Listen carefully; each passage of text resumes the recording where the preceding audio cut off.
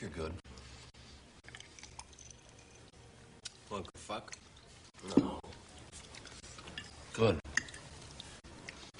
I'm asking if you think you're good. Good? What do you mean, good? What kind of question is that? I'm asking... I'm saying, are you, like a good person? Hey, I'm eating lunch. So? So why'd you invite me here? Ask me if I'm good or not? I just...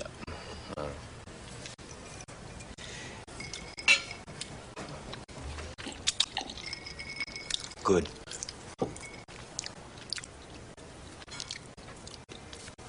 This girl tried to dump me once.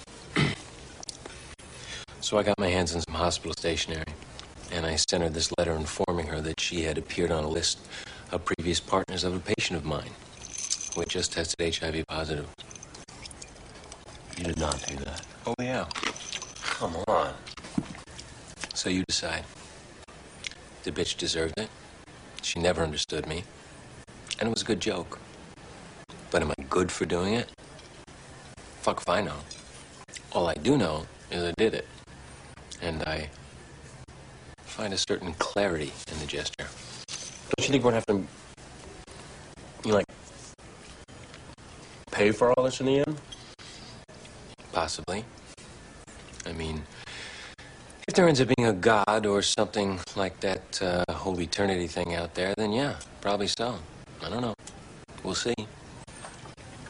But until then, we're on my time. Okay? The interim is mine.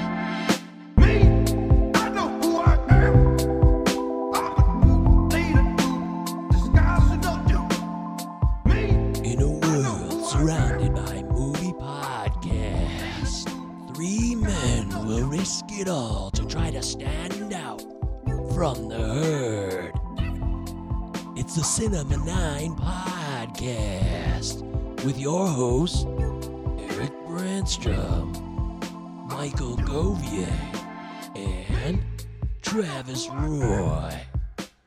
Coming to a speaker near you right now.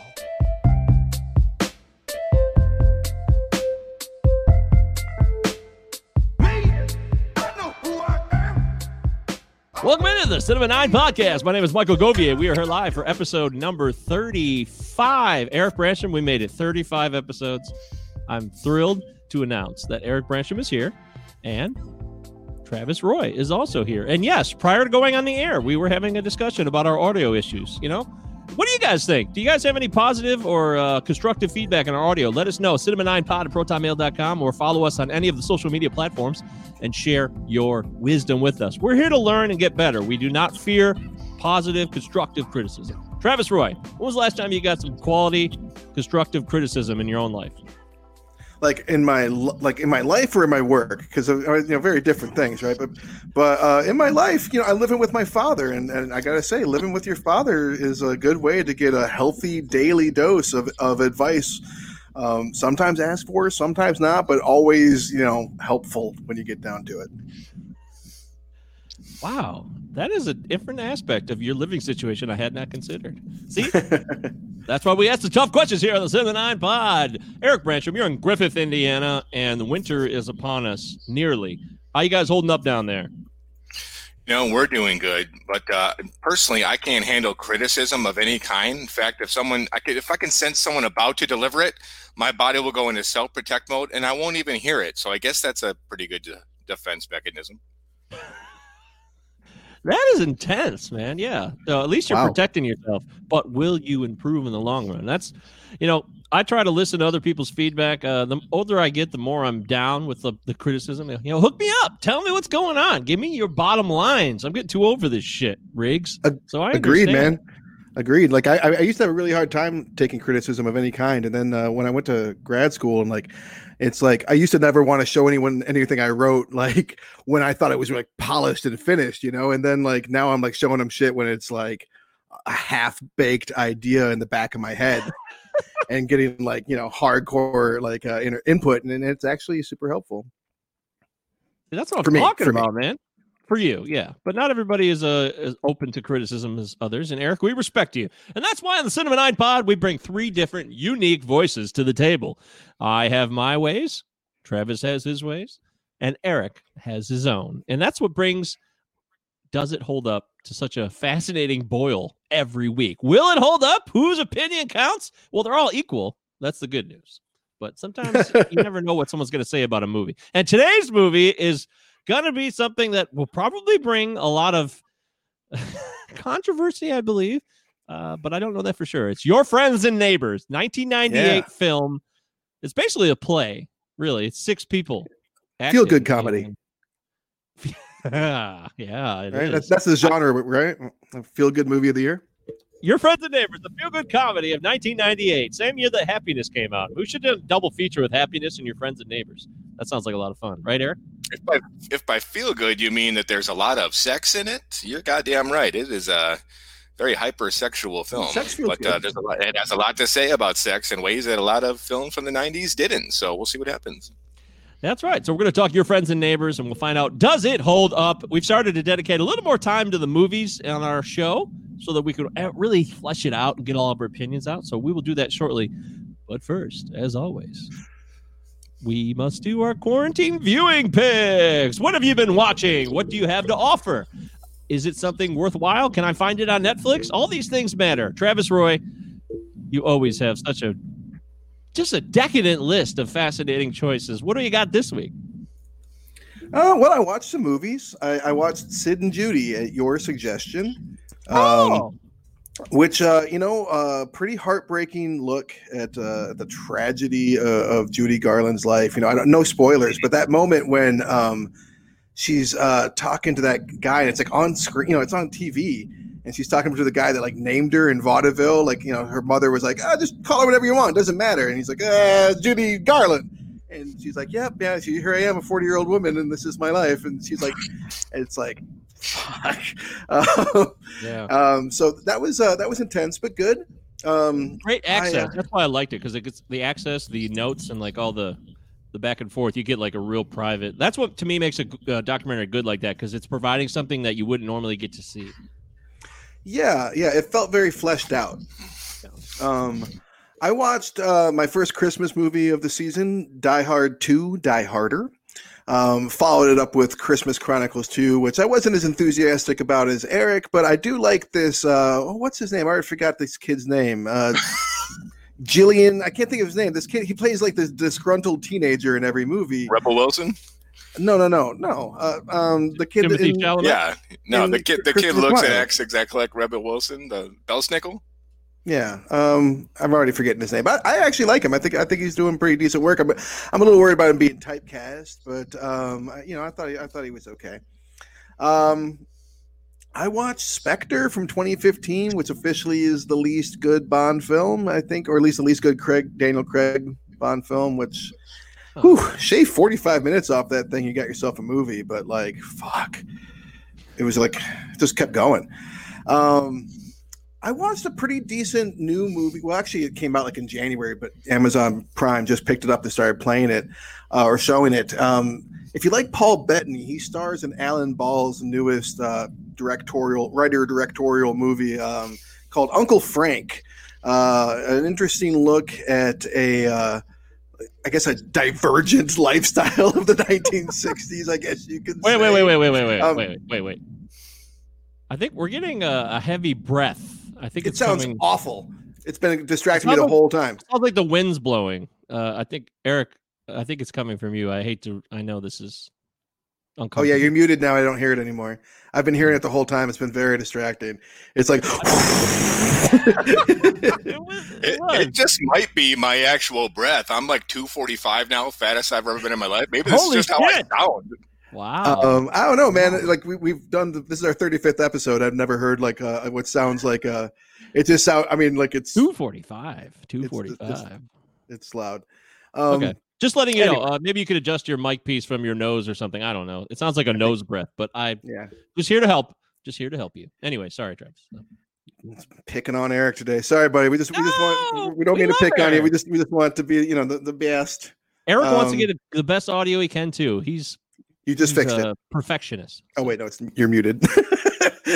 All right, so Uncle Frank, pretty decent film. If you, he plays a gay man, and Paul Bettany plays a gay man in like early 1970s, late 60s.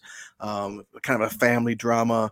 It's definitely worth checking out. And it's nice. It's like it's an hour and a half drama, and it really moves along at a pretty decent clip, as opposed to like the bloat that I know Eric hates, and I do too. The movie I think. Yeah, I watched Monsters University for the first time since theaters to check and make sure that I felt like meh about it, and I still feel pretty meh about it. No, that's just a shame. I love Pixar movies, but that one just doesn't really do it for me. But I would say that the movie I would recommend the most for this week is I watched John Boyega's big breakthrough film Attack the Block from 2011. What a fun, weird, wacky movie that says some social things and also is just mostly fun. So that's on Showtime right now, and it's a great alien invasion movie. It's got its own real twist on things. I think it's definitely worth checking out. Wow, I didn't even heard of it. Never heard of it. Next. that would be my buddy Dennis says that Monster University rocks. I will say to you that what's his name? Art, the guy the bendy limbs guy that's voiced by Charlie Day, right? Oh, is that his name? Oh, that is his real name, right? I always get it mixed up. That is his real name, Charlie Day. Yeah, okay. Or his professional stage name. Right. He's great. He's great. The movie does have its moments. Don't get me wrong. By the way, last week, remember we talked about The New Vacation? Charlie Day, great short little stint in that movie. A great scene with Charlie Day on the water, River Rapids. Fucking hilarious. So, okay. Thank you, Travis. That sounds like some wonderful viewing material, folks. Travis Roy always brings his A game, never fails. One thing Travis knows, it's film. If Travis died tomorrow, I would tell people, you know what? That guy knows film. I would say that. You'd say I knew film. I'd be dead in this scenario. That guy knew film, yes. Okay, Eric Brandstrom, I don't want you to die. I want you to live. But if this is your final show, let's hear it. Your finest quarantine viewing picks for the week of December something. It's the first week of December. That's all I know. Not gonna work here anymore anyway. I watched Home Alone 1 and 2 back to back the other day. It's been a little while. And I never really realized it until this past viewing. Home Alone 2 is really weird because he goes to New York and he acts like he's completely blown away, and yet Kevin McAllister lives just out of Chicago. So would he really care that much about this big city? And he goes to stay at the Plaza Hotel on his father's credit card, but his house is better than the Plaza Hotel. So I was a little confused about that, but I had some fun with it anyway. I took a look at. Don't forget Trump. We're not going to talk about Trump. Come on. You got to talk about President Trump, our President Donald J. Trump, that appears in the film. He directs his own request. To the front desk. Indeed, very much so. At his own request, let me be in your movie, and you can shoot in my plaza. I fucking tried to get away from Tim Curry's a lot of fun, but yeah. I literally was watching the news all about the Trump this, Trump that. I fucking turn on Home Alone 2, and there is the son of a bitch. But I took a look at Ghosts of the Abyss. This is Jim Cameron's documentary about going back to Titanic and checking out the remains at the bottom of the sea. Pretty soft documentary for Jim Cameron. I figured it would be very a lot better than I thought it was. Standard National Geographic special. He's got Bill Paxton in there heading up the mission, he knows what the fuck he's talking about. He's go 3 cubic feet right, just because he's friends with Jim Cameron and was in the movie. He's heading up this insane deep sea mission. They're 3 miles down. They could die in a split second from all the pressure, and you got Bill Paxton telling you what to do. What the fuck? But I love the great Bill Paxton. Rest in peace. Oh man, I can't believe he's dead. It's truly unbelievable. I also watched an god awful documentary called Demon House. It's by this like dipshit from like Ghost Adventures. It's abominable, but it turns out like this haunted house that they are documenting is like 5 minutes away from my house. So I'm thinking about going over there to check it out to see if I can't get any evidence of my own. But this is a terrible documentary that I don't recommend anyone watch. And that's that. He completely exploits this like poor family that lived there and were traumatized by these supposed events. But other than that, it's been a slow week. Couple episodes of Ghost Hunters and Buffy the Vampire Slayer. That's about it. I did watch In the Company of Men to prepare for this episode. Ooh. Because the only other Neil LaBute film I've ever seen is his remake of The Wicker Man. And that's all I really knew about the guy. I heard the controversy. So I took a look at In the Company of Men. I hated it. I passionately despised it.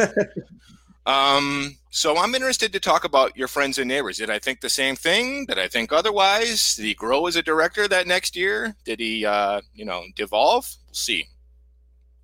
Interesting, yeah. The Wicker Man, though, I think a lot of people responded favorably to the remake, right? Huge Nick Cage fan that I am. I meant just to like Steve watch this week. You guys love Nick Cage. I do. I love Nick Cage. I did you see the recent photo of him that's going viral? Him just walking down the street with his son because he looks like he's got like a cane and like purple glasses on. He's a fucking character. Anyways, I still haven't seen The Wicker Man. I love the original so much. I really have stayed away from it. It's just been like one of those ones I just didn't really think should have been remade. And like as much as I love Nick Cage, I just haven't pulled the trigger on it yet. But I will. I just was hesitant. But real quick, while I have the floor, I haven't meaning to say something the last couple episodes. When our friend Chad was on, he recommended a movie, Korean movie called Mother, which I then watched and recommended also as being a great whodunit. And I want to let people know that Netflix has a Korean movie called Mother, but it's not the same one, because I already have talked to at least one friend that watched that movie and was like asking me questions about it. I'm like, I don't know what the fuck you're talking about. That one's from 2020. The Mother that me and Chad are talking about is from like 2009. So be aware that there's multiple Korean mothers out there. I mean, obviously there is, but I mean in the movie sense also. Why? Isn't there a Albert Brooks, Debbie Reynolds film of the same name? Yeah, Mother. Yeah. I believe there is a Darren Aronofsky film with the similar title. Have we ever discussed that on this podcast before? No. We wouldn't do that. I would never do something like that. That sounds awful. But it is. I still have to check out that recommendation because Chad's recommendations are really just so stellar. They always are. And I owe myself an entire day to watch all three of his recommendations from when he was on the show. I got to do that. And I'm going to do that at some point if I could just find some time. However, as soon as I reveal this list of movies I just watched, you'll probably be like, hey, Mike, you had plenty of time, it appears, so you're full of shit. But, okay, I admit that. That's fine. So, let's get to it. I watched Glass for the first time. Travis wanted me to save any thoughts on it for this show. We didn't even talk about it in our text thread. Here we go. Glass. Finally saw it. And it wasn't. I saw the ratings of it on IMDb. It was lower. I thought that this would be like a huge fan favorite. I thought it'd be like in the upper sevens. We'd be like, finally, we got all three of these guys. Shyamalan is pulling this ultimate little own version of his MCU on people. And it's like too much time with Sarah Paulson. Too much time with the doctor. She does good. She does a great job.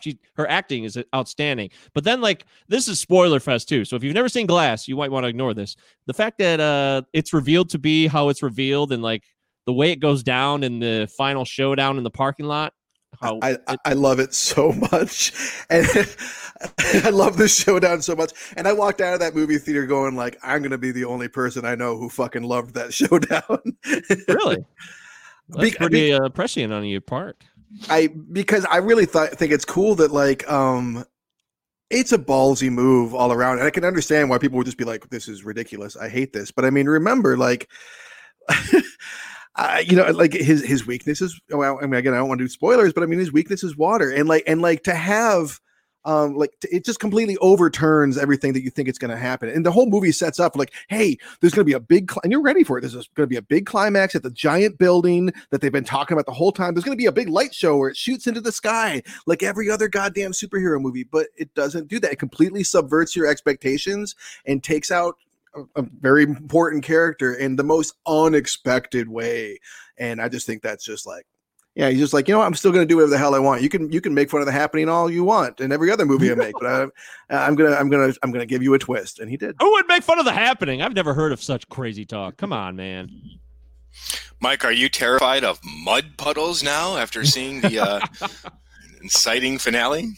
Oh my God, I'm so scared. I will say though, I was like riveted. I was like stuck to the screen for the whole film, so it certainly drew my attention. I didn't even realize how much I'd been waiting to see this film till I finally engaged with it. I was like, God, why did I wait so long? I really wanted to see this, which is weird that I didn't know that at the time. It's funny when you get into a film and you get emotions all of a sudden. I know you saw it right away, Travis. I remember that. I thought, opening day, and I was like in the town where they shot Unbreakable.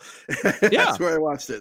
As you should. That's the way it should have been. And I think I liked it. I don't hate it at all. I just, I don't know. I thought maybe I get a little more. It was very suspenseful, very intense. I will say that. But hey, we're not doing this movie for, does it hold up? Maybe in a couple of years we will. So, okay. So I watched Hacksaw Ridge with Mel Gibson directing and our friend.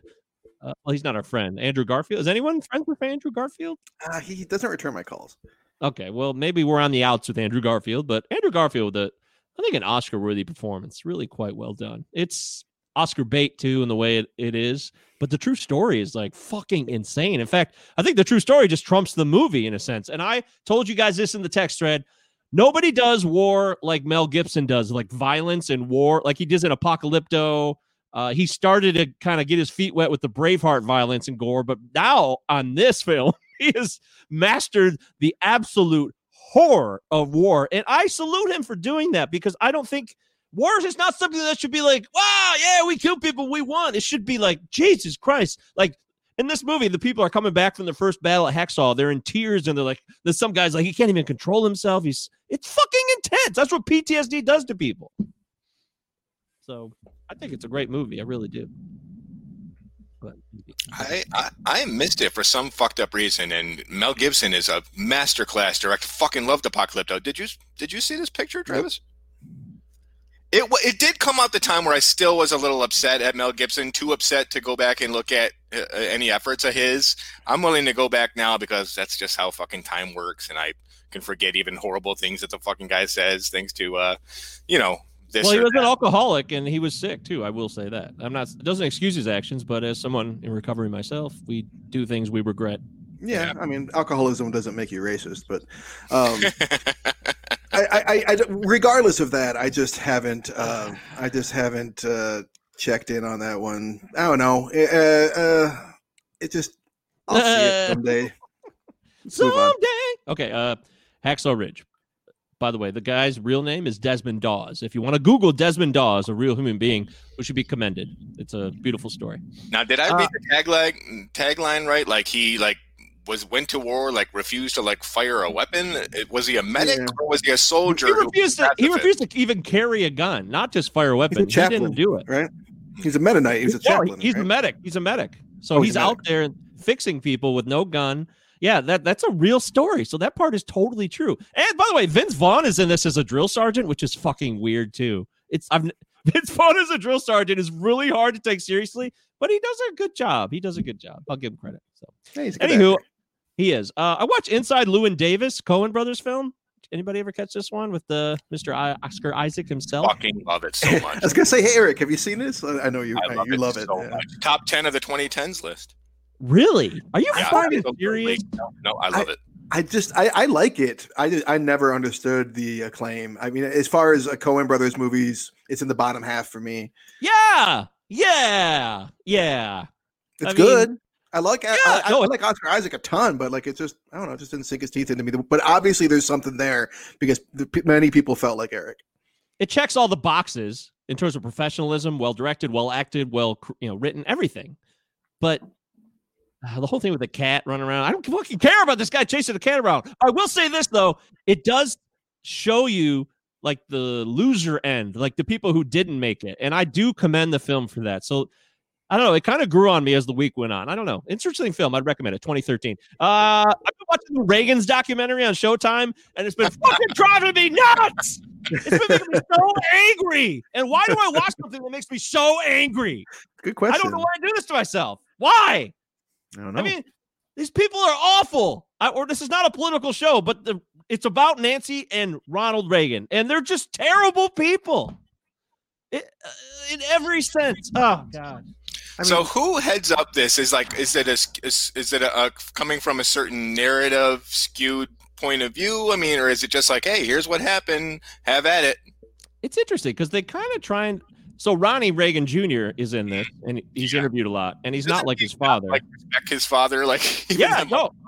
He talks about the fact that he talks about a lot of things and arguments he has with his father as they became president, and his racism, which there's actual audio videotapes of Ronald Reagan's racism, thanks to Mr. Richard Milhouse Nixon recording everything. So we have that as an actual fact. This guy was just, I know the Reagan sucked, but it just reminds you of where we are now. And our entire lifetime, all three of us, our entire existence has been ruined by the rise of his presidency and the things that happened before that. Economically impacted negatively. I'm gonna argue strongly against ruined because I like my life, but I strongly negatively impacted economically and in other ways culturally too. Yes. Especially people of color and the homosexual community.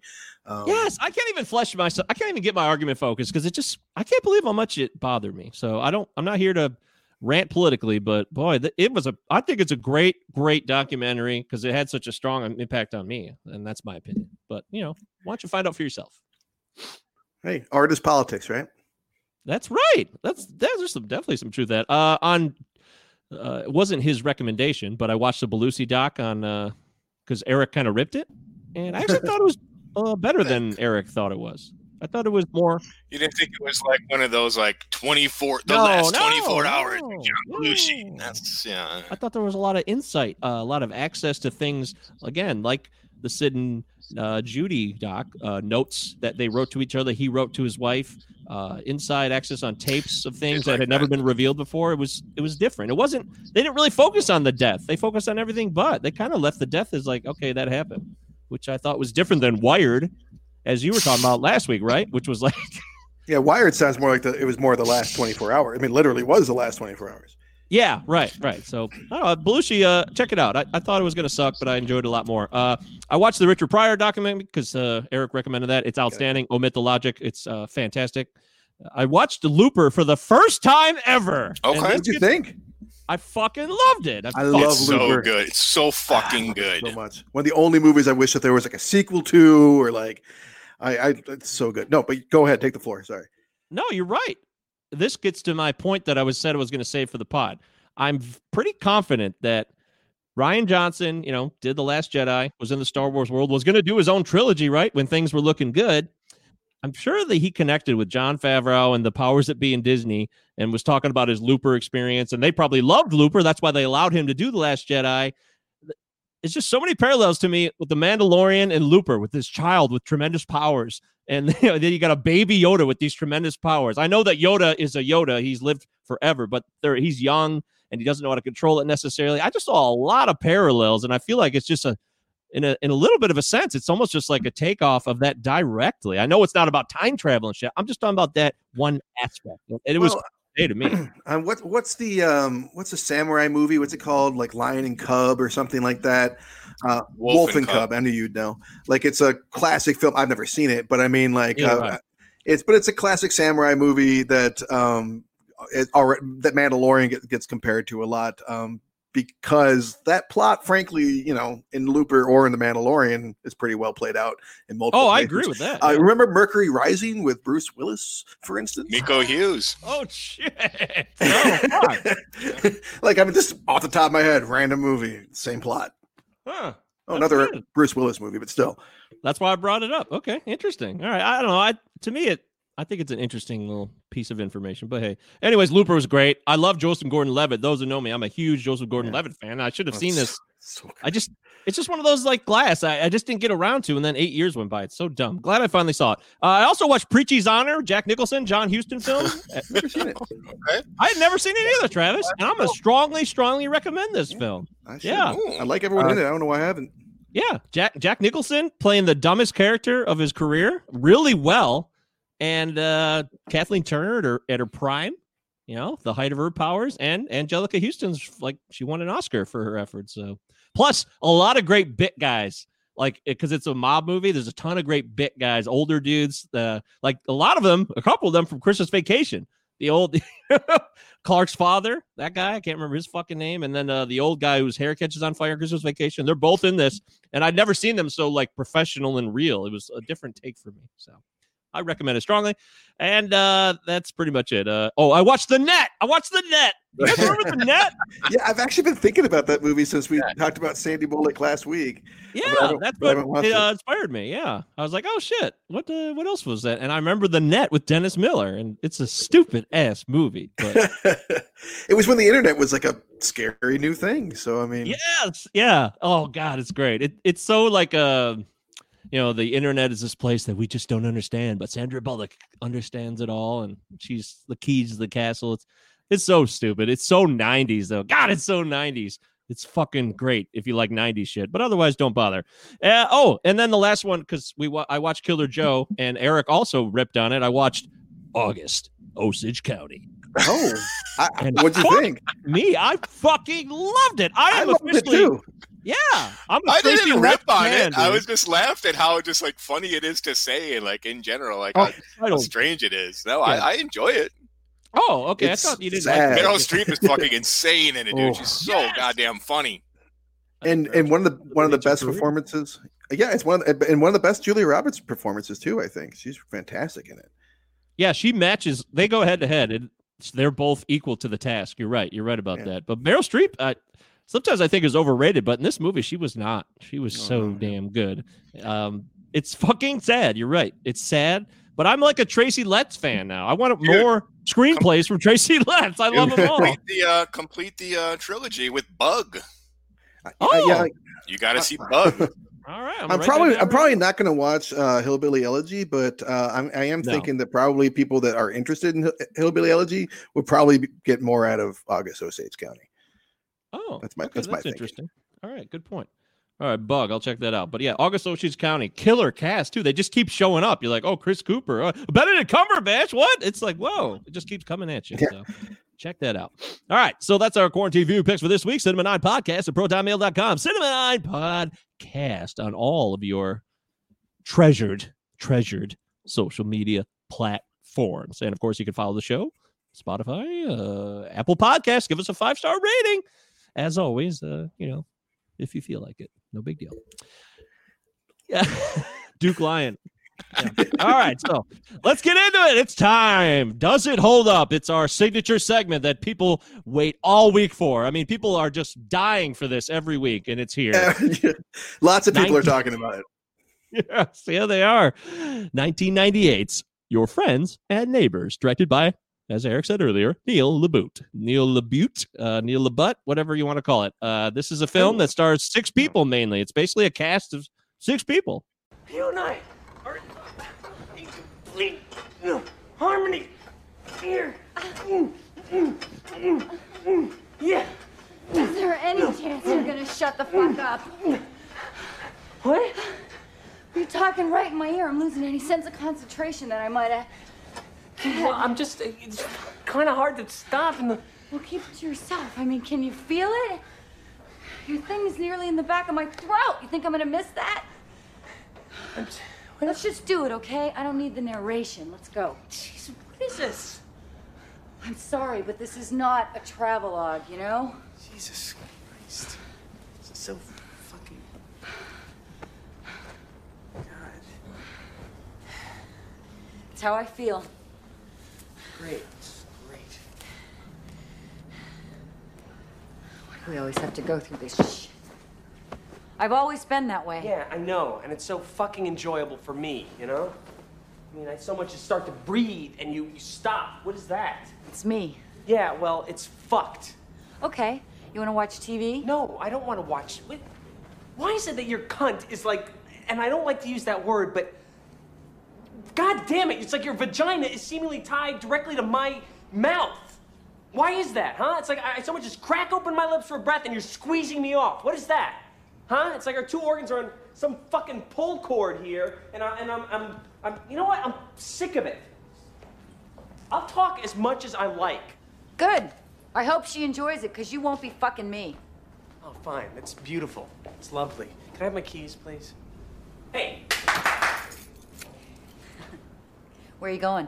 I don't know, out. I feel like talking. I just want to chat, okay? Come on. Give me the... Look, we can talk. I just don't want something up my ass while we're doing it. Go fuck yourself. Don't give me any ideas. Mary, Barry, Sherry, Carrie, Terry, and Jerry. Right? Is that real? That's think you got that's it. literally the names of the characters, and they don't say Who we doing, Louis? they don't say the characters' names once during the movie. It's always just, oh, did you talk to? Oh yeah, I was talking to him. It's just like, oh, I was thinking about him too. It's just like they just cut each other off all the time whenever they're going to say someone's name. Oh, I never caught that part of it. Fuck You even me. notice Wow. that? Oh, yeah. No, not once is a name said out loud. So, bearing that in mind, I probably will be, and we probably all will be referring to these characters by the actors' names. So when I say that Ben Stiller is a bag of fucks, I don't actually think that Ben Stiller is a bag of fucks. But Jerry, the character that he plays in this movie, is absolutely one big greasy bag of fucks. And when I say I hope Jason Patric dies a horrible death one day, I don't mean respected, classically trained actor Jason Patric. I mean Carrie, right. That's a good qualification for this episode. Very good. Good call. All right, so let's dive into it. This is a 1998 film that came out in 1998. We graduated high school, for those of you that don't know, in 1998, all three of us. So we're on the same track in life. Maybe not Barely. for all things. Yeah, maybe not for all things. I mean, Eric's a homeowner. Me and Travis still yet to experience that, just in case you wanted to know anything personal about us. But we will get there someday. I know we will. I want to rent a house. I don't know that I want to own one or not. Dude, yeah. $300 plumber bill the other day. You don't want to be there. It's leaking right now.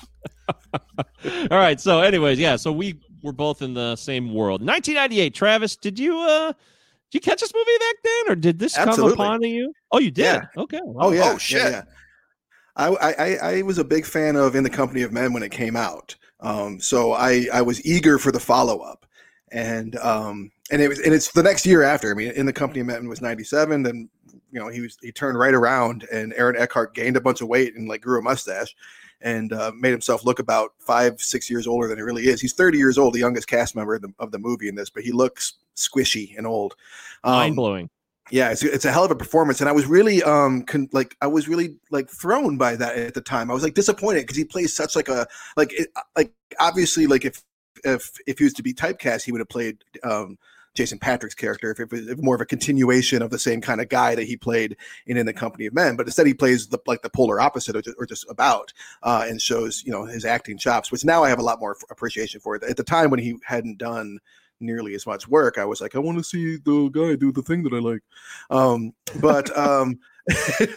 But other than that, I liked it, and I watched it once or twice, and I found it memorable, but I hadn't seen it since the 90s.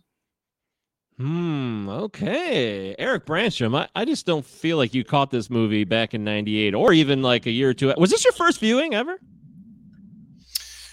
I'm in the First Timers Club for the first time on the podcast. I believe this is the first time I've watched a film for it's Wait, Home for inauguration, the Holidays? I believe. Yeah. Oh, you did. No, okay. you're right. You're right. Checking. Yeah. 25 years I when you never suggested it. Remember that part? Okay. Coming back to you now. It is. It definitely is. So no. This was a new one for me. So, if I saw it in 98, would I think differently? Maybe not. I compare it a bit to something like Hurly Burly. It kind of reminds me of quite a bit. David Rube film.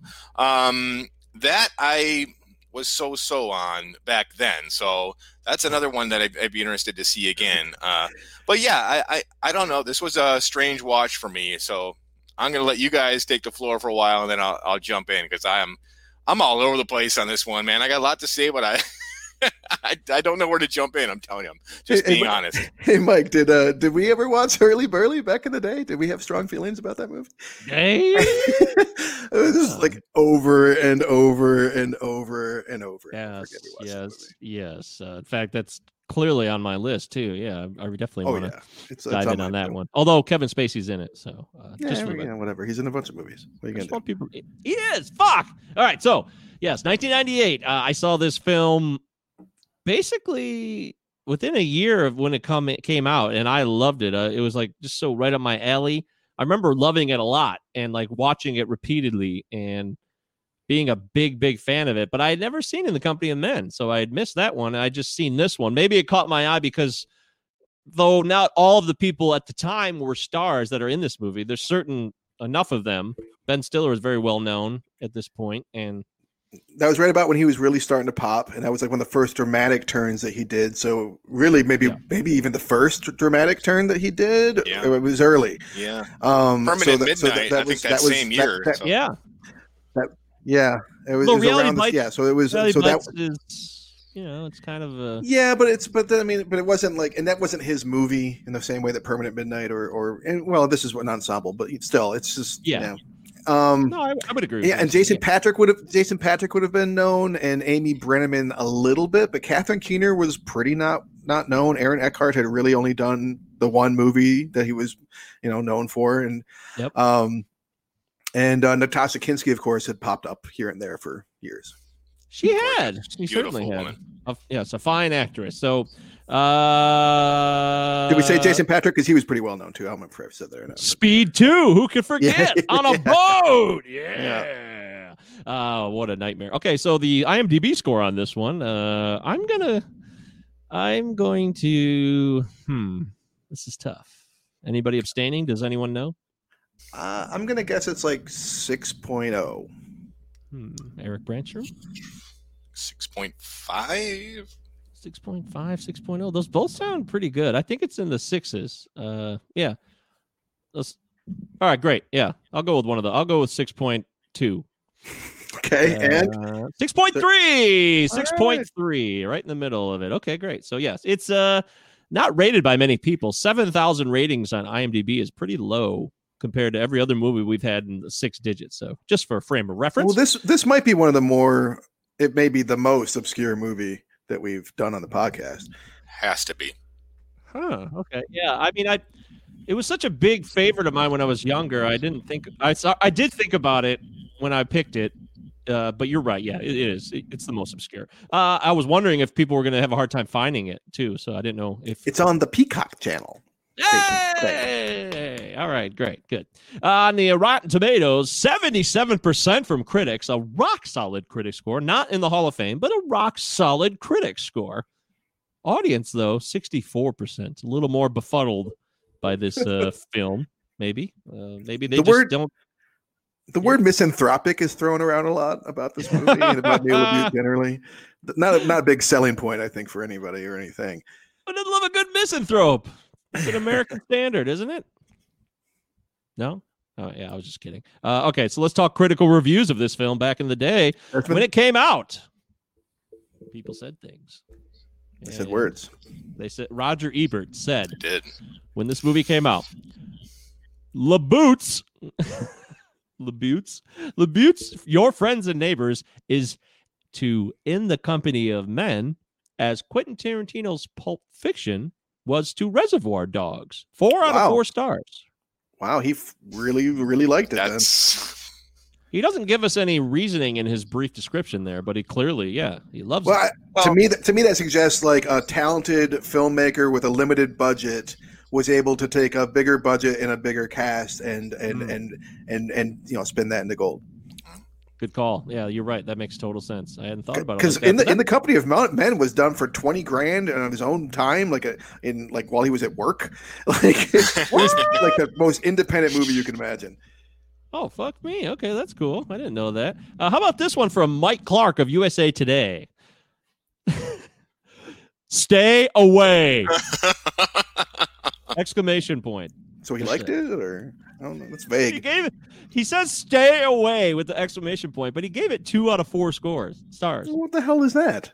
Yeah, I mean, isn't that a blatant 1? What the fuck, dude? Get your shit together. What would Carrie say about that? I don't know. The Christian Get his Science revenge in a Monitor, very yeah. ugly way. David Starrett of the Christian Science Monitor said, the mood is often more coarse, crude, and nasty than needed to make cautionary points, and also by that distancing effect, which diminishes whatever feelings of empathy or sympathy the story might otherwise inspire in its audience. I don't know. But everyone's so likable. What's he talking about? And then finally, no Desson Thompson again. We've been absent the last couple weeks on I Desson, miss but you, Destin, wherever you are. we love you, Desson! This is official Desson Thompson fan club podcast. Peter Travers of Rolling Stone said, with LaBute, you get a filmmaker who cuts to the timeless heart of sexual warfare. Yeah. Okay. That's All to right. the heart. That's- Yeah. Sure. Yeah. It's true. So warfare is not a term I always, or I'm, not something I hear with sex very often, but hey, maybe we should be talking about sexual warfare. What the hell do I know? Anyways, so let's dive into the film a little bit more. Where do we go here? I mean, we got 6 characters, most pretty equal screen time for the most part, right? Maybe there's a little more of somebody. I would, yeah, I mean, it's a little. I'd say it's heaviest on Stiller and Brenneman, and lightest on Keener and Kinski, probably. Yeah.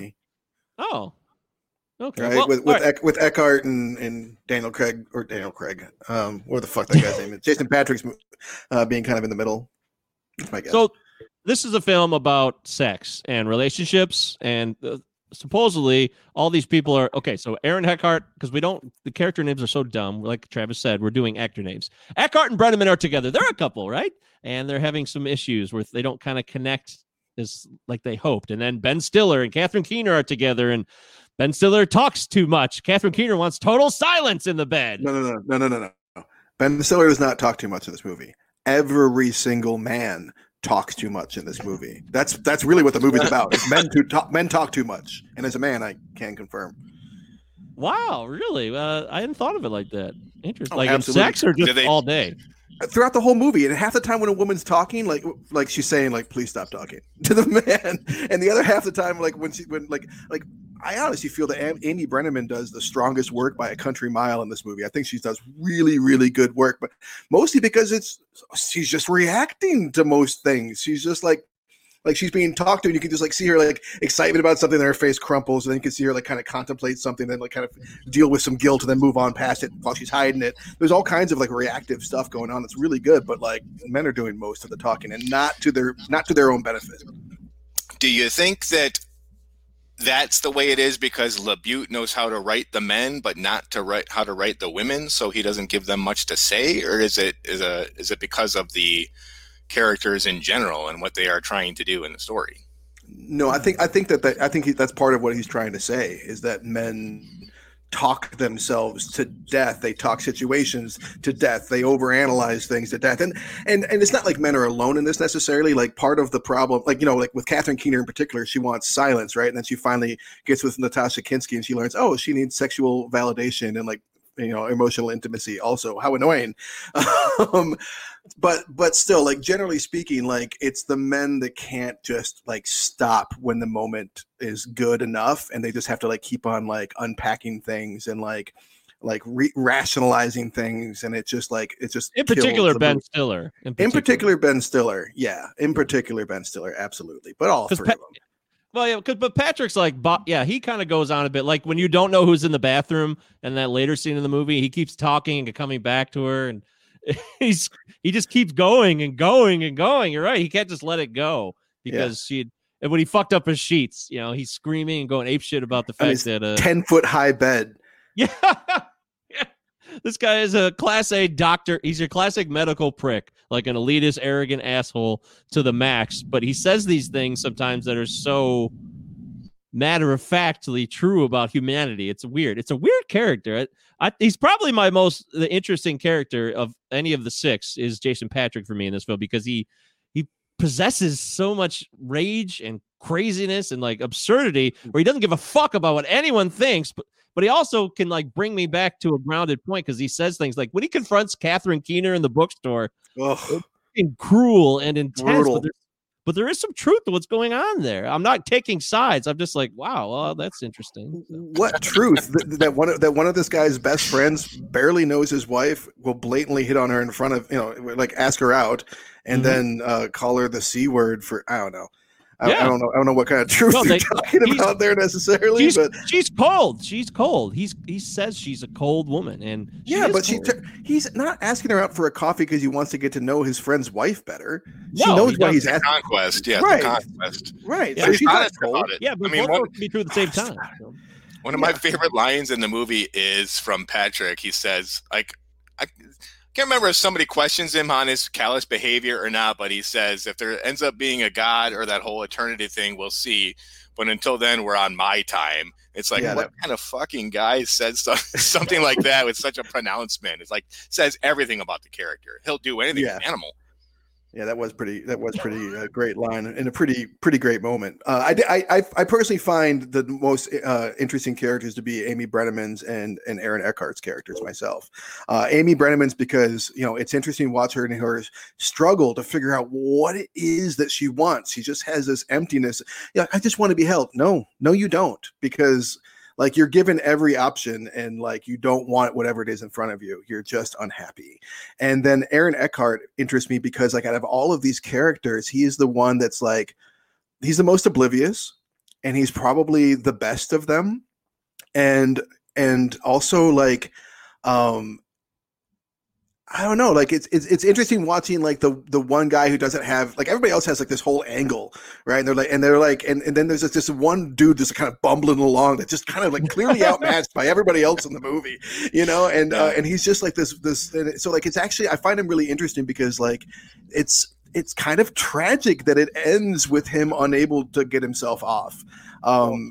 Is it me? Yes, it's you. They all ask, is it me? Yes, it's all of you.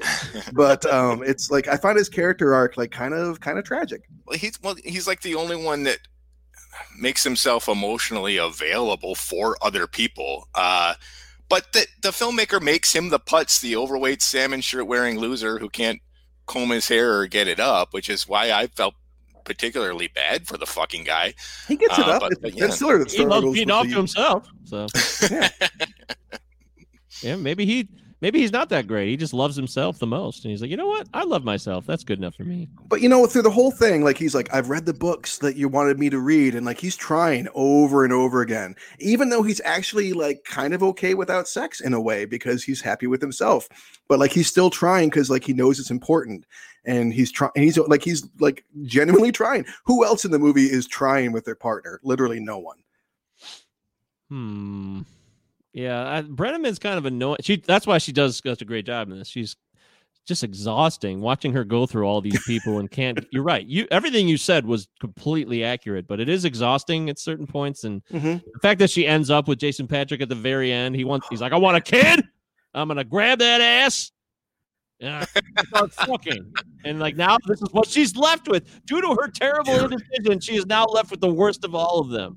And it's amazing to me because so much is made. This is I never got this in the previous viewings that I had until this one, but so much is made of how much she hates the word fuck. Right? She hates it over and over again. It comes up. She hates this word, right? And then the movie starts with like this whole. Like Jason Patric, like learning this speech on like how to convince a woman during sex that he is emotional and passionate about their lovemaking, and it ends with like, "You are a really special fuck," and we don't get that moment in the movie between him and Amy Brenneman, but we know that it's coming. And we know, and at the end he says like, "But we're gonna fuck later, right?" And like instead of her being like, "I don't like that word," she's like, "Yeah, we're gonna fuck." She's just given up. Who knows where she goes from there? And maybe she marries him, and it's just an awful existence for her. I mean, it'll be terrible. Whatever happens with her will probably be terrible, and nothing will ever fit. I think that much is clear about her character. But the Ben Stiller character, this guy who's this Shakespearean actor, this high-class, highfalutin douchebag who works at this university, he teaches, and he's hitting on every one of his students and probably fucked a bunch of them, which is alluded to. That ass smack right at the beginning, I'm just like, Jesus, man. Dose in jacket, motherfucker. Yep. with those glasses. He's a Yeah, looks remarkably annoying. similar to Neil LaBute if you've seen pictures of the man. He doesn't get it either. Yeah, He that's doesn't true. get it. Ben Stiller is when he's with Amy Brenneman and things don't start to work out, he just doesn't get it. It seems to make more sense to him that he doesn't get Catherine Keener, but with Brenneman, he keeps pushing like, well, what about wait, and she's like, no, you're awful. Right. It just keeps going and going, and Stiller it just presses and presses and presses. It's awful. I mean, he might actually be the worst now that I'm starting to think about it. And like just zero accountability because he literally sits down next to this woman on her couch while her husband's in the next room with his wife and says, "Hey, I want to fuck you," basically. Yes. And then like once it all comes down apart, you're like, "Oh, I feel so bad. I feel really bad." When Aaron Eckhart finally confronts him, not that he will return the calls himself and be a man about it, but like that he forces Eckhart to chase him down and ask him about it. About him. I feel bad. I feel bad. And then he's like, and then he says, I never should have let it, I never should have let that happen. I never should have let it get to that or whatever. Just like, no, dude, you made this happen. So that whole exchange to me prompts the question, who's worse? Is he worse than Patrick because he genuinely, or maybe not so genuinely, feels bad and says sorry? Or is Patrick worse? I mean, I have an opinion, but I'm curious what you guys think. That's tough. I kind of think that Stiller is worse because he tries to be something else at times, and he covers his mask. He masks himself up at times of try to appear as something else. Hey, I'm a functioning, active member with this Catherine Keener relationship. I don't think they're married, right? I think they are together, but they're not married. Whatever. But they live together, and he's trying to do this thing, but it's not real. It's not real. And even if he thinks it's real, it's bullshit. Jason Patrick is who he is. I think he's actually a little more honest in what he does. Even if you don't like it, it's like, oh God, it's kind of like tough to watch at times what Patrick says and where he goes with things. And he is a cruel man, and he wants what he wants. As Eric said, he's on his time. So I think that actually makes Patrick a little more tolerable than the Stiller character. I mean, if you've seen the film, I think a better question is Jason Patrick worse than fucking Ted Bundy? I mean, he brutalizes a kid and then lives the rest of his life trying to chase the dragon when it comes to the gang rape. Whereas Ben Stiller's character, he does sit there and the right answer, try. Mike. I mean, Ben Stiller's character does sit there with Amy Brenneman and tries to see if she's receptive by this possibility, which, let's face it, happens in the real world. And that's what Neil LaBute is trying to point a camera at. And for Amy Brenneman to say, fuck you, I'm not going to be unfaithful to my husband, and instead take him up on this. I can't say it makes them both like bad characters. It doesn't make her worse than Ben Stiller or for me, just because she's more receptive than being unfaithful. So, but he also sends him to the same hotel that Stiller and Brenneman were at after the fact to spite her. So spiteful, so petty. Ben Stiller's character absolutely sucks. But as Eric says, like, Jason Patrick is a rapist, and he's not just a rapist. Like the way he tells that story, do you really think that man is the only person that character ever raped? No way. Like that man, like Jason Patrick, not only loved raping this young boy when he was a kid, he turned it in his brain into a beautiful experience and convinced himself that it's the only thing more disturbing and shocking than what he's saying about raping someone is that he twists it into that he believes that that his victim loved it. It's one of the most horrifying speeches I think I've ever seen in film. And he sells the shit out of it. He's so fucking good in the movie. Yeah. As despicable as he is. I mean, I fucking hate him. And I don't believe in karma personally, but if anyone deserves it, it's this motherfucking prick. But there's no comeuppance, and I think that's intentional for many different reasons. Oh, yeah. But Jesus Christ, what a role! I think he got nominated for like the Saturn and some of the independent stuff. But how do you act that? How do you read the script and not say this is going to fucking damage my career? Play some rape loving asshole? Well, he didn't just do it with reluctancy. You're right. He went all in. This is the Cinema Night Podcast. We're talking about Your Friends and Neighbors, a 1998 film by Neil LaBute, and it has 6 different characters in it. It's basically a stage play. Sexy Hexy. In a film, in a sense. And sexy, yes, the sexy Hexy. Morgan. It's a rape, yes. He rapes a kid who's in high school with multiple other people. and he says it's a passionate fuck, which is it's Not hard to true. Disturbing? Very Huh? much so, Michael. It, I mean, Yeah, I don't know where you're going with this, bud. well, I didn't finish. I'm just saying it's hard to. It's hard to know. Let him finish. Awful. Let him finish. It's hard to know. Like, because the follow-up is Ben Stiller being pushed in to give his opinion on what was the best lay of his life, and then he ends up saying Aaron Eckhart's wife, Amy Brenneman, and he storms out the door. And then Jason Patrick goes, "Well, that beats my story." And that No, it doesn't. That's what I'm saying. That really tells you everything about Jason Patrick's character. Not Jason Patrick, the actor. Jason Patrick. Right. Fucking Carrie. terrifyingly awful. Yes, you're right. The rationalization, and then I hadn't actually thought about, hey, how many more people this guy raped? I hadn't thought about it. I really hadn't. Do you think he's telling the truth? That's what I wonder, though. That's the thing. I don't see, Travis. This is where I differ. I thought that he was just fucking around when the first time I saw this film. I thought he was fucking around. And I was younger too, and I'm like, this is so absurd. He's just fucking taking this thing way out to the fucking extreme edge of the earth. And But There's not a doubt in my How? mind the character's telling the truth. if you No, think you're about clearly it, being up it's your mind. actually LaBute that's taking this to the far side of the earth. He's challenging us with this little speech of his by Jason Patrick. Probably not even for us to wonder what the characters will think about it or how he feels about himself, but how we feel as the viewer watching it, because this is a daring, challenging filmmaker who's pushing buttons that people in the 90s just weren't. I mean, it was but after Woody Allen was doing his thing. I had considered that maybe he was the kid who got raped, though, because people change so much from high school to who they become when they're older. And I actually consider that notion like, wow, what if it was him and he's retelling this tale from this sick, twisted fantasy? Because this guy's a mess. I mean, we have no idea what's going on in this guy's head. We may think we have him pegged, but we really don't. And I think that's part of what the director's doing as No. well, Eric. I do. I mean, we know that he's really concerned about 380 thread count. Mm-hmm. That much we do know. Yes, We know that. that's a big issue for him. Yeah. I gotta say, As far, oh, go ahead, Eric. Go ahead. you first. I'm going on a bit of a tangent, a humorous one, but a tangent nonetheless. I was just gonna say that as far as like what maybe was he telling the truth, was he maybe not, like that seems like kind of a cop out to try and cope with what's happening to me. Like there's no reason not to take the character at face value in there. He even goes like Eckhart says to him, like, you're joking. He even goes out of his way to be like, no, like deadpan, like I'm very fucking serious right now. So to me it's like, yeah, that's pretty cut and dry. But he would do that too. It's like, I don't know. That's why this is fun. We take a look at this from different views, and you never fucking know unless we go inside Neil LaBute's fucking head and be like, dude, tell us the fucking truth right now. What is the real story here? And we don't. It's a weird dynamic. Who the fuck would hang out with Jason Patrick? They don't seem like they grew up together because they don't know this story, or else he'd be like, hey, remember Timmy Johnson? I fucked him.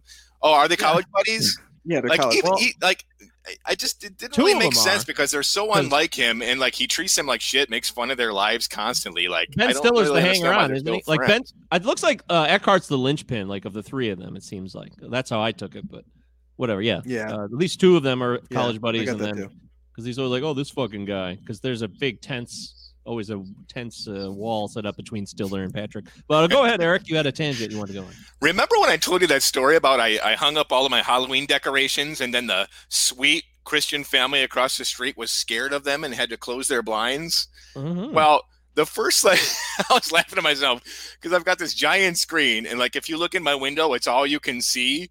So for like the first like half hour, I'm imagining this family across the street seeing Jason Patrick jack off, Aaron Eckhart masturbating, Ben Stiller and Catherine Keener like going at it like animals, and I'm expecting to go out there like the next day and have the guy be like, hey, listen, I'm going to need you to stop watching this horrible porn inside your house while we're across the street. But yeah, it's really sincere, and I can't think of a lot of like erotic comedies that go this far. I mean, it reminds me a lot of what Kevin Smith was doing to a more sophomoric point in the 90s, but this is American Pie.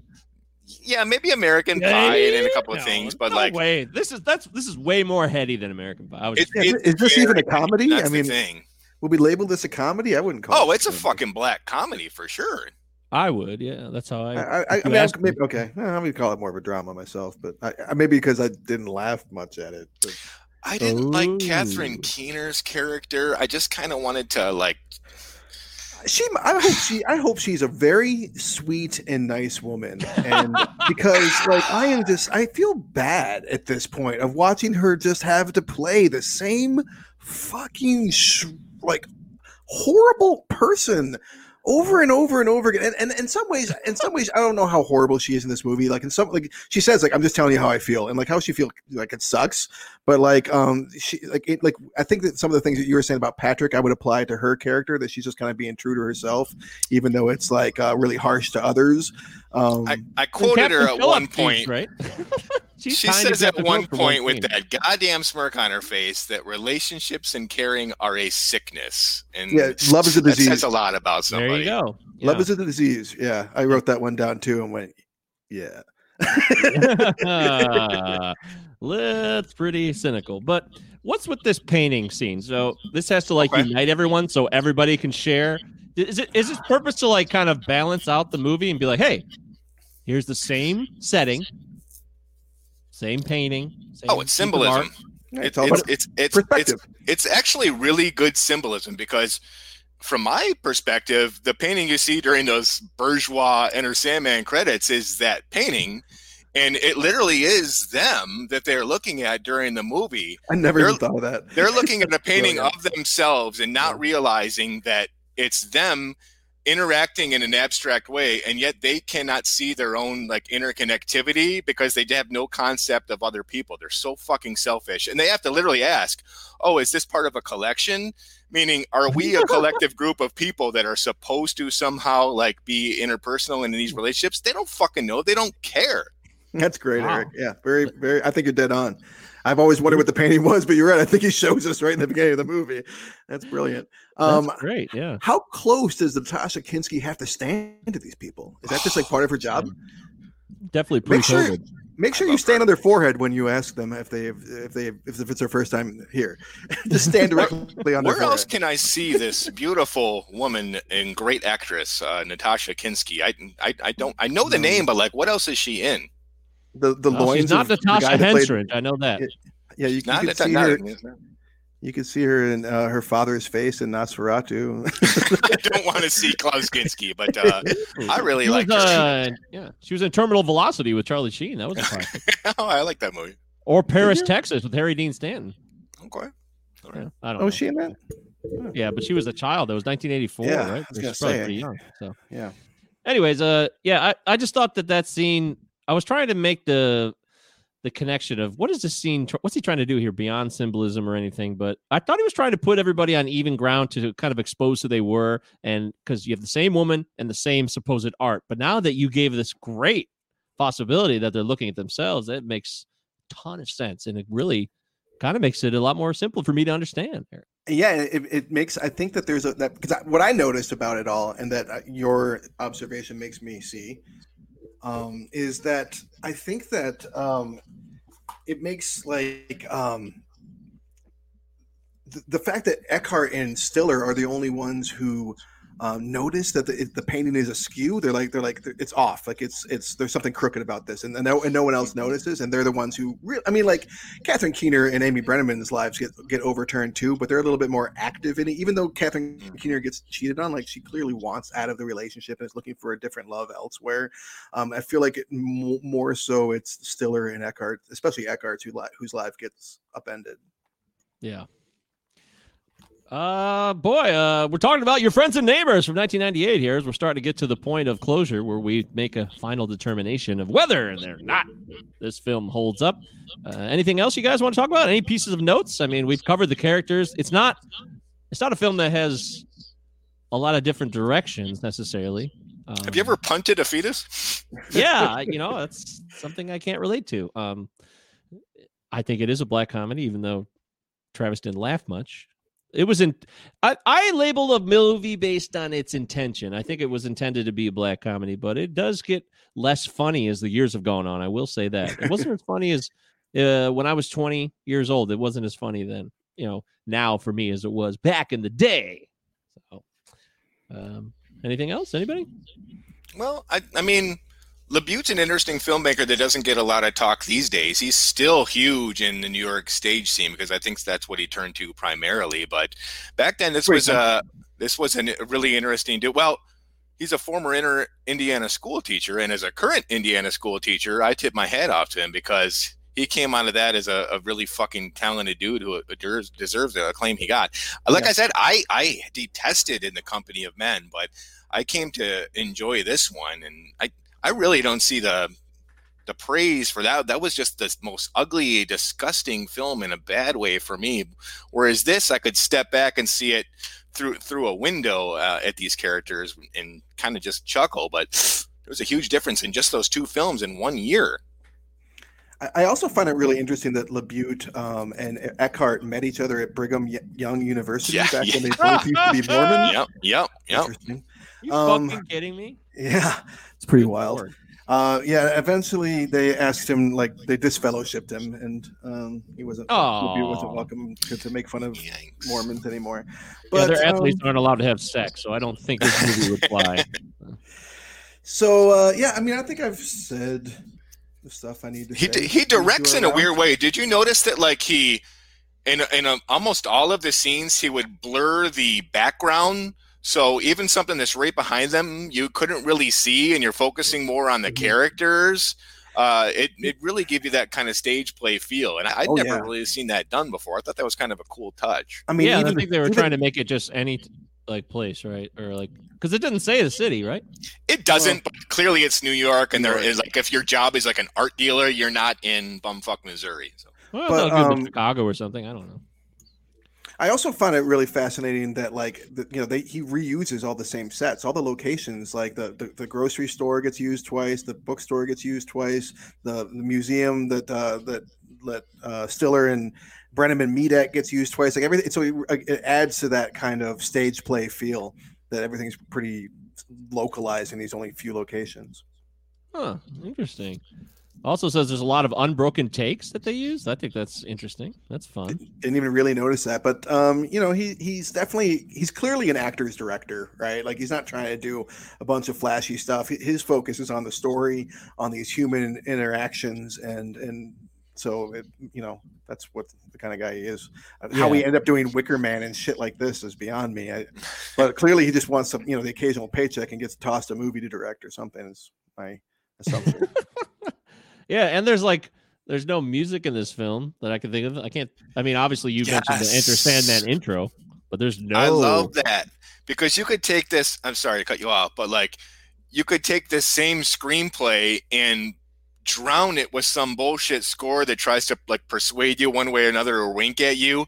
There's none of that. He just lays it out there for you to make an opinion. I love that. I did not even notice. You're totally right. But I just didn't even notice. That's funny.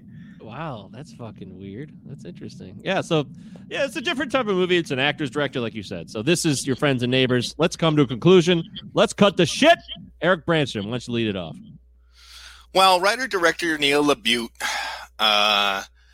he gives us a blatant, unapologetic glimpse at sexual sparring and sexual combat, like our friend Peter Travers said, of these squabbling 30-somethings, and he does it in a different way. He doesn't do it like Kevin Smith does it with all these kids complaining about sex and trying to talk adult and stuff. It's a very adult movie. It's abrasive. Or Woody Allen, even. Or even Woody Allen, who does this with softballs thrown our way. This is a daring director that's not interested in entertainment as escapism. He's forcing us to make a connection with this one way or another, and I respect the hell of it. Did I like sitting there watching it? No. There was a point I looked at the counter, and it was 24 minutes in, and I thought to myself, Christ, like, I'm not enjoying myself, but I respect the hell out of what this guy's doing. So for me, it definitely holds up. So it was a good pick for me. Dripping with nihilism, like I said, and not exactly shock value type dialogue, but not untruthful either. He says, you point a camera at yourself, your friends, or your neighbors, and you're going to see strange shit that might even be unbelievable. But this happens. Well said, bud. Yeah, you're on a roll today, man. You're nailing the analysis. Yeah. What the? Let's go to you, Travis, this week, and I'll close it out. Well, like I said, I enjoyed this back in the day. Eric, I need you to mute yourself, buddy. I cannot sit here and listen to myself while I talk. Thank you. I enjoyed this back in the day, but I'm really glad that you chose this, because I don't know that I would have revisited it anytime soon. It's been on my radar for a while to rewatch In the Company of Men, but I honestly wouldn't even have necessarily thought of this. I've also been thinking, a fair warning, about for some time on my list has been The Shape of Things, is one of his follow-ups to this movie. So don't watch that anytime soon, because I probably will still choose that, which is an even more obscure movie than this one. So go figure. But it's got Paul Rudd in it, so go figure. But this is a very dark, sardonic look at the collapse, the dissipation of a small group of friends, the struggles of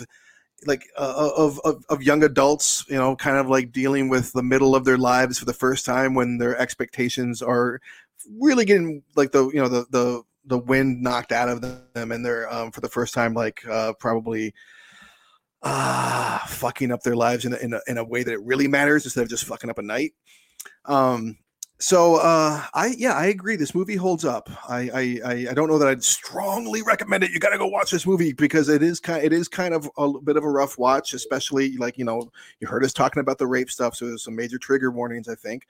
But this it grapples with the issue of sexuality and sex itself, and how it can how we can conquer our friends and neighbors with it, to continue with Eric's thing, but how we can conquer ourselves in ways and destroy the fragile little ecosystems that we spend years constructing. And if we're really lucky, we could get forgiveness for that. I don't know that these people get that, but this movie holds up. Okay, wow. I wasn't expecting a 2 for 2. So it's not as funny as it used to be, and that's what disappoints me. I got so much. I remember uproariously laughing to this film. That no longer happened.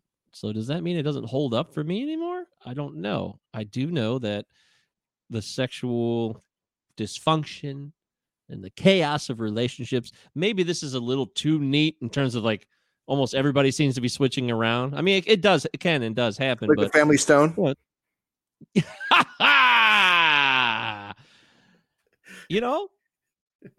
The Family Stone, man. Shit. What can I say? That movie was weird, but who oh, now you just fucked me up. Okay. Sorry. I'm just a little joke. No, it's funny. It's funny. Who are the two characters the actor that was in both Home for the Holidays and Family Stone? There was Claire one Danes, actor right? Claire Yes, Danes? that's right. Yeah. So Claire Danes was the connection in that. That was fun for me. But this is not the Family Stone. This is your friends and neighbors. I didn't know I was going to throw you such a curveball there. I'm sorry. The Family Stone had me thinking for a lot longer than I really should have thought about it, which is very strange. But we'll leave that there. It is the Christmas season, and technically Family Stone is a Christmas movie, so check that out if you want. But there's chaos in so many circles of friendships and these new circles that develop when people get married, these marriage circles, I guess you'll even call them now, where, people get together because they're married, really, and they hang out because they're twosomes. Just like single people would hang out in a pack of singles. And this movie does a pretty good job of kind of expressing the weird shit at just under the surface. Kind of like you guys were talking about. Weird stuff does happen when you start to get into different groups and you don't know these people. And you could be very surprised to discover some things that on the surface look like people who are religious or, appropriate people, but they're doing fucking bizarro shit in their diaries and even acting it out in their bedroom. So, yeah, I think this movie holds up. It might be a little dated because it does feel 90s to me more than Demolition Man did, oddly enough, Travis, which is interesting. But not to me, but I know. But to me, that's how I felt. So it holds up, but it's It's not holding up the way it used to, which to me is lessening. And I'd like to find out in another 10 years if I like this movie at all anymore. We'll see. We'll see. Well, I mean, one thing I didn't really get to say was the fact that, like, I said many times it's unique for a lot of these different reasons, but one of the big ones I kind of forgot to say is you have a lot of these relationship movies that are all about people that are trying to get together because they need things. But we forget a lot of the times that once we are together, we still need things, and those needs can surprise us and scare us and put us in weird places. And this movie in particular does a good job of throwing all that stuff on the table and dealing with it in an honest way. Yep. Yeah. Great point, Eric. Eric Brandstrom with top-notch analysis today, and that is it. That's Your Friends and Neighbors. That is the episode number 35 of the Cinema 9 podcast, which you can find on all standard issue podcast platforms and social media factions. Check us out. Give us a 5-star rating on Apple Podcasts. We'd love that. It really would mean, it'd make the holidays. You don't have to buy us anything. Just give us a 5-star rating. Ho, ho, ho. Season's greetings. Next week is Listener's Choice. It's back. So get your picks in.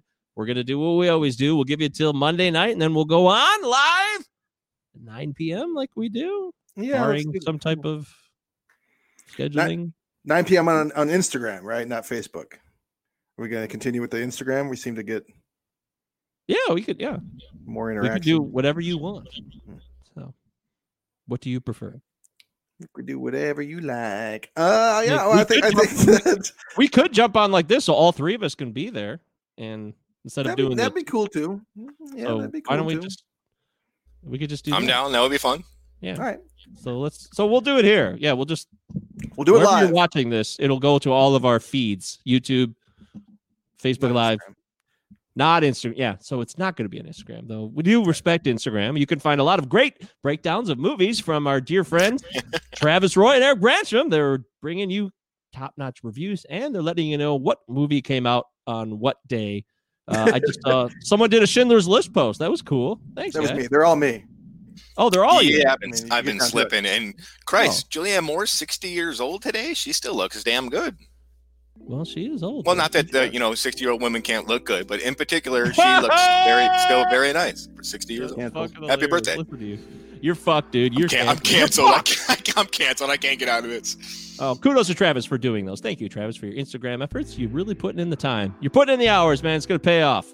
All right, that's it. Cinema 9 podcast. We're done. Thanks for listening. Next week will be Listener's Choice, and we'll find out what that is when it comes about. And then we'll go back to a rotation of the three of us, and we will have a guest on January 7th. We can preview that now. Brian Madison, respected film critic, film analyst in his own right, will be on the show after New Year's on January 7th. So that's it. I'm Michael Govier. We are done. Adios. Shakespeare is a gift.